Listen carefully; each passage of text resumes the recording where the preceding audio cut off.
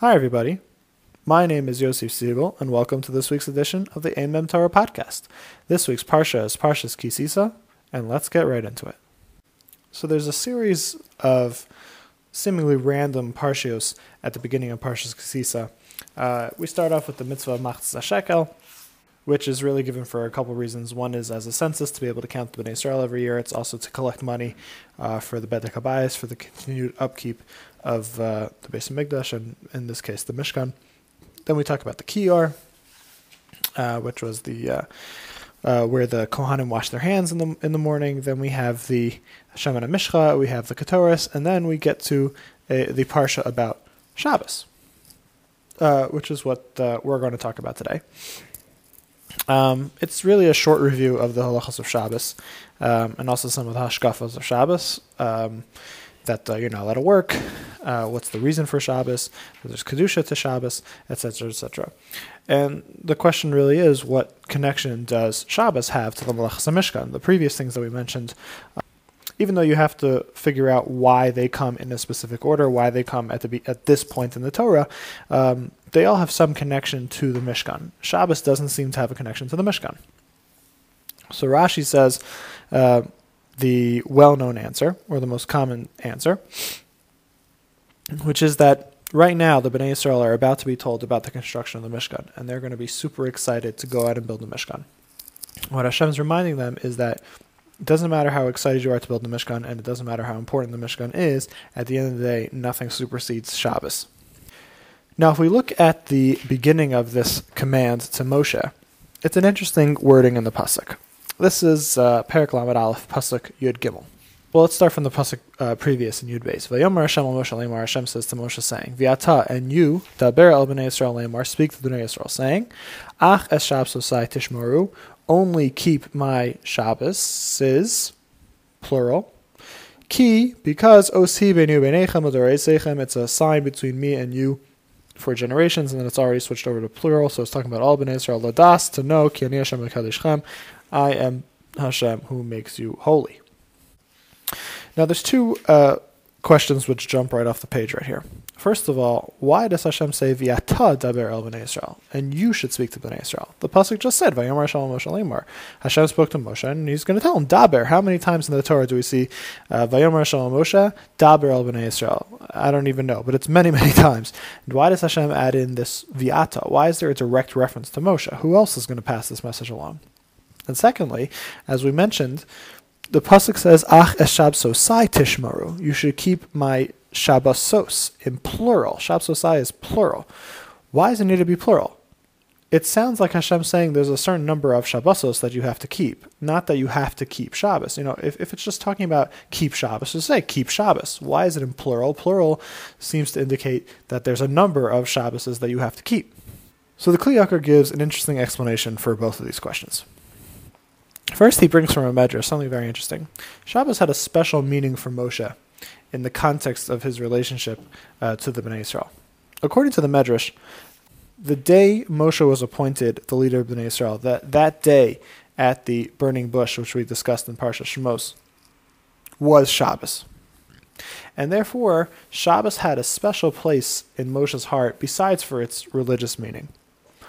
It was the day that he became the leader of Bnei Israel, something which he was beyond honored to be. The Torah discusses the laws of Shabbos several times, but I believe this is the first time since Har Sinai that the laws are mentioned. And for obvious reasons, Hashem wouldn't single out Har Sinai for Moshe because he's talking to all Bnei Israel at once. But now, here in the first instance since Har Sinai, when we're discussing Shabbos, Hashem is sort of, I believe what the Kli Yakar is saying, that Hashem is giving Moshe sort of a shout out to his connection to this holy day. So that's the answer to the first question. What about the second question? So in Parshas Truma, when Hashem commanded Bnei Israel to build a Mishkan, in Perek Chavhei pasuk Ches, he said, V'asu li mikdash. They should make for me a mikdash, a sanctuary.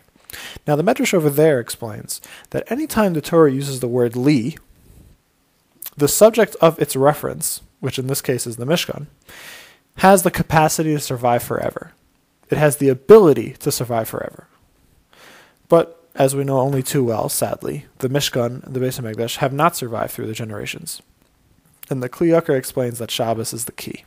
There's a famous Gemara in Masechah Shabbos on Daf Kuf Yud Ches Amud Beis that says that if Bnei Yisrael would keep 2 Shabbosos perfectly, in the way that they were intended to be celebrated in its truest form, the Geula would come immediately. It would just be, it wouldn't have any other choice. The Geula would come right away as a result. And our pasuk here in Sisa references this idea by writing the word Shabbos in plural. Keep my Shabbosos. And it says, Ach es Shabbosai tishmaru. You should only keep my Shabbosos. The only thing you have to do is keep my Shabbos. And then, the Asuli Mikdash, as we saw in Truma, then in that way the Mishkan can survive forever.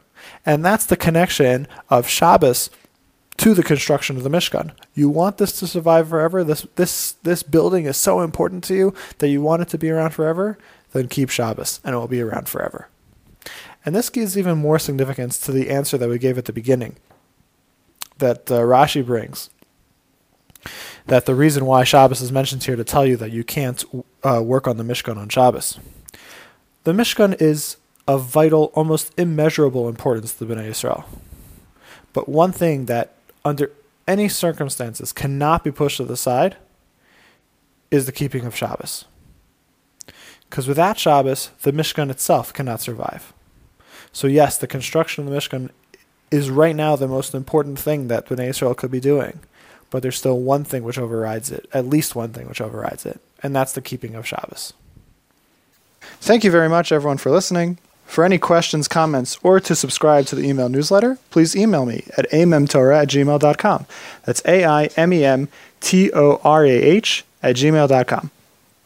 The email newsletter will give you updates for Amem Torah, as well as the written version of the Dvar Torah in your inbox, along with an MP3 download of this podcast. The podcast is also available on iTunes. Just search for the Amem Torah podcast or my name, Yosef Siegel.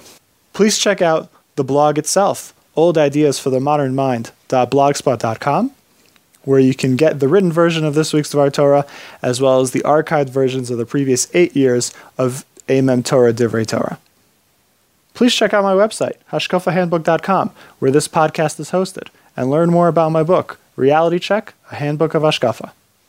And finally, please check us out on social media. We're on Facebook at facebook.com/AmemTorah, and on Twitter, Twitter handle @AmemTorah. That's AIMEMTORAH.